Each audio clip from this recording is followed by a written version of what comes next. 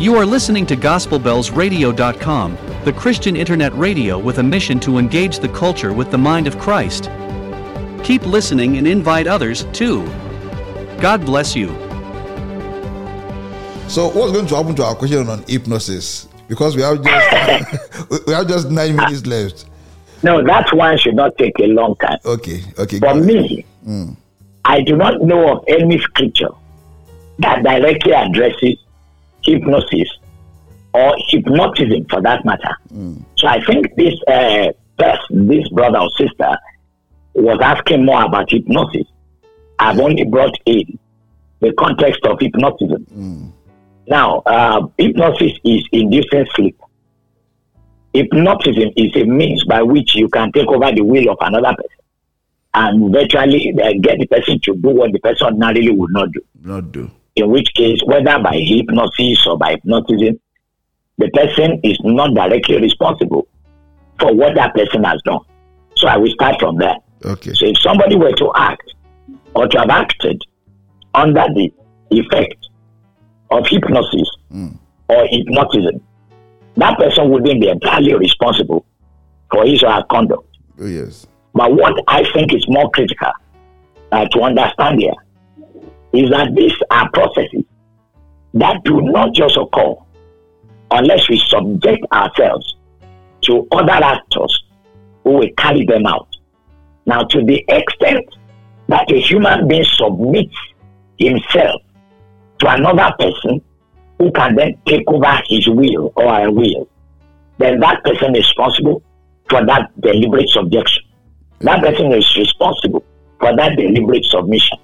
Okay. So I suspect that this question may be arising from certain Eastern practices that may be around meditation, yoga, and things like that. That is my suspicion. I may not be right. But whatever you subject yourself to, that you know is not established in God, or it is something that derives from that which is not God, even though after submitting yourself, things may happen to you over which you have no control, it will still be within your control to have chosen whether to subject yourself to them or not. So let me take this hypnosis, for example.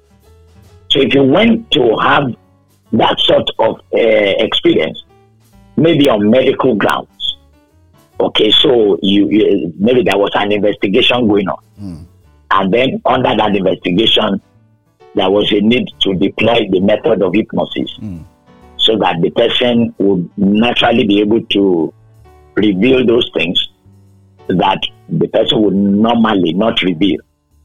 Okay, I can understand the purpose of that. Yeah, sometimes even in mental health or in psychiatry, there is a need to do a process or a procedure called abreaction, in which, under the influence of certain drugs, a person's will to control his mind may be taken away, and the person will begin to reveal deep conflicts. Wow. That then we can work with to be able to help the person to get better with time.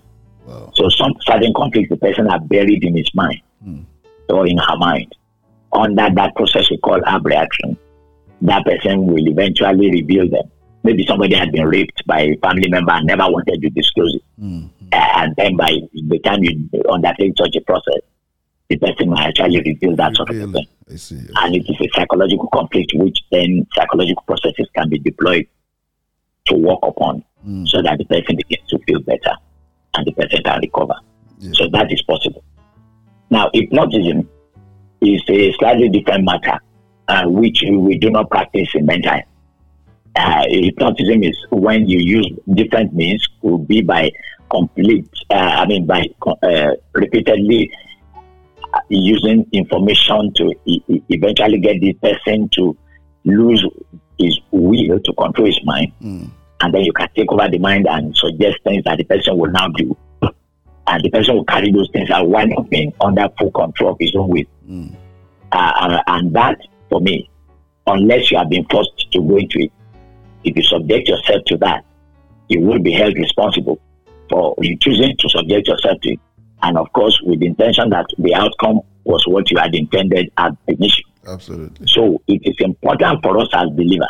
I think where this whole discussion is going is that we as believers, we should be careful what we subject ourselves to, whether in a spiritual sense or in not a strictly spiritual sense. Yeah.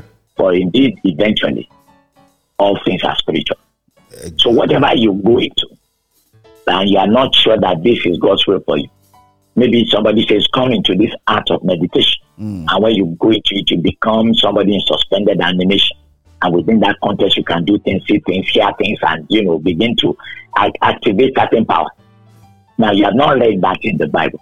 Exactly. As the meaning of meditation. Exactly. What you have read in the Bible is that meditation is to think on a matter according to the Word of God. Exactly. Now, the Word of God is the substance and the core of your meditation. Now, if you are meditating on something else, then you are stepping out of the Word of God. Absolutely. Like in yoga, for example, they can tell you meditation, you focus on the spot on the wall, and you keep focusing on it to the point that you are no longer aware of your surroundings and all of that. And all that you are going to expose yourself to spiritual forces over which you have no control. But there is a spiritual force in the Word of God that does not seek to possess you, but seeks to comfort you, seeks to counsel you, seeks to help your family. And so when you focus on the Word of God, the power of the Holy Spirit is actively engaged, and you are liberated. You are able to do things that you never knew you could do. You are able to perceive things that you never knew you could perceive. Your process will be right.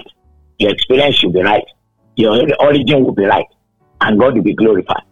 Or anything outside of that, whether by means of pseudo-science or by means of actual occultism or some form of religious appeal that on the surface will not look occultic, but eventually might expose you to spiritual forces that will be beyond your own power. I think as Christians, we should not subject ourselves to them.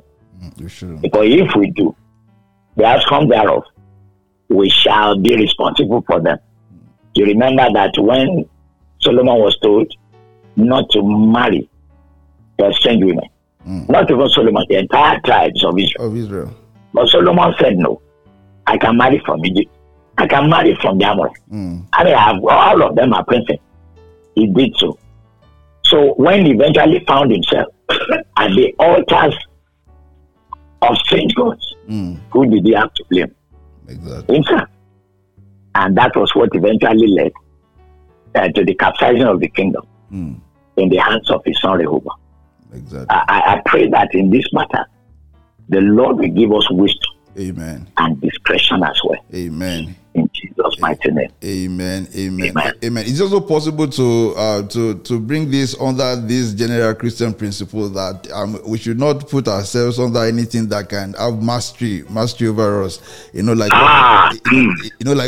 what Paul, everything is permissible, but I will not be mastered by brought under the power of anything. Whether it is alcohol, yeah, exactly. Whether it's alcohol, whether it is any habit or any procedure like this, anything that can have mastery over us as well, we should stay clear of things like that. Yes, indeed. Thank you so very much. God bless you. Very good. Thank you very much for inviting me once again. Exactly. God bless you. Yes, and thank you for joining us again today. I believe this has been a blessing. Keep the questions coming. Even if you come across the question anywhere else, just send it to us, and by the grace of God, God will give us insight to address this question. Doc, a short prayer as we bring this to a close. Dear Father, we thank you for this time of reflection. Thank you, Lord. And for meeting with us. Thank you, Lord. We are imperfect men yet, offering imperfect answers to an imperfect people. We are asking that you, the perfect God, will lay hold upon our hearts and always teach us the truth that will set us free. Amen. As we go this weekend and the rest of our lives, may the word of the Lord continually be the light of our path. Amen. And the lamp of our feet. Amen. Thank you, Father. Thank you, Lord. In Jesus' mighty name we pray. Amen. Amen. Thank you so very much, Doc. God bless you very good. God bless you, bro. Thank you. Thank you, sir. You are listening to GospelBellsRadio.com, the Christian internet radio with a mission to engage the culture with the mind of Christ. Keep listening and invite others, too. God bless you.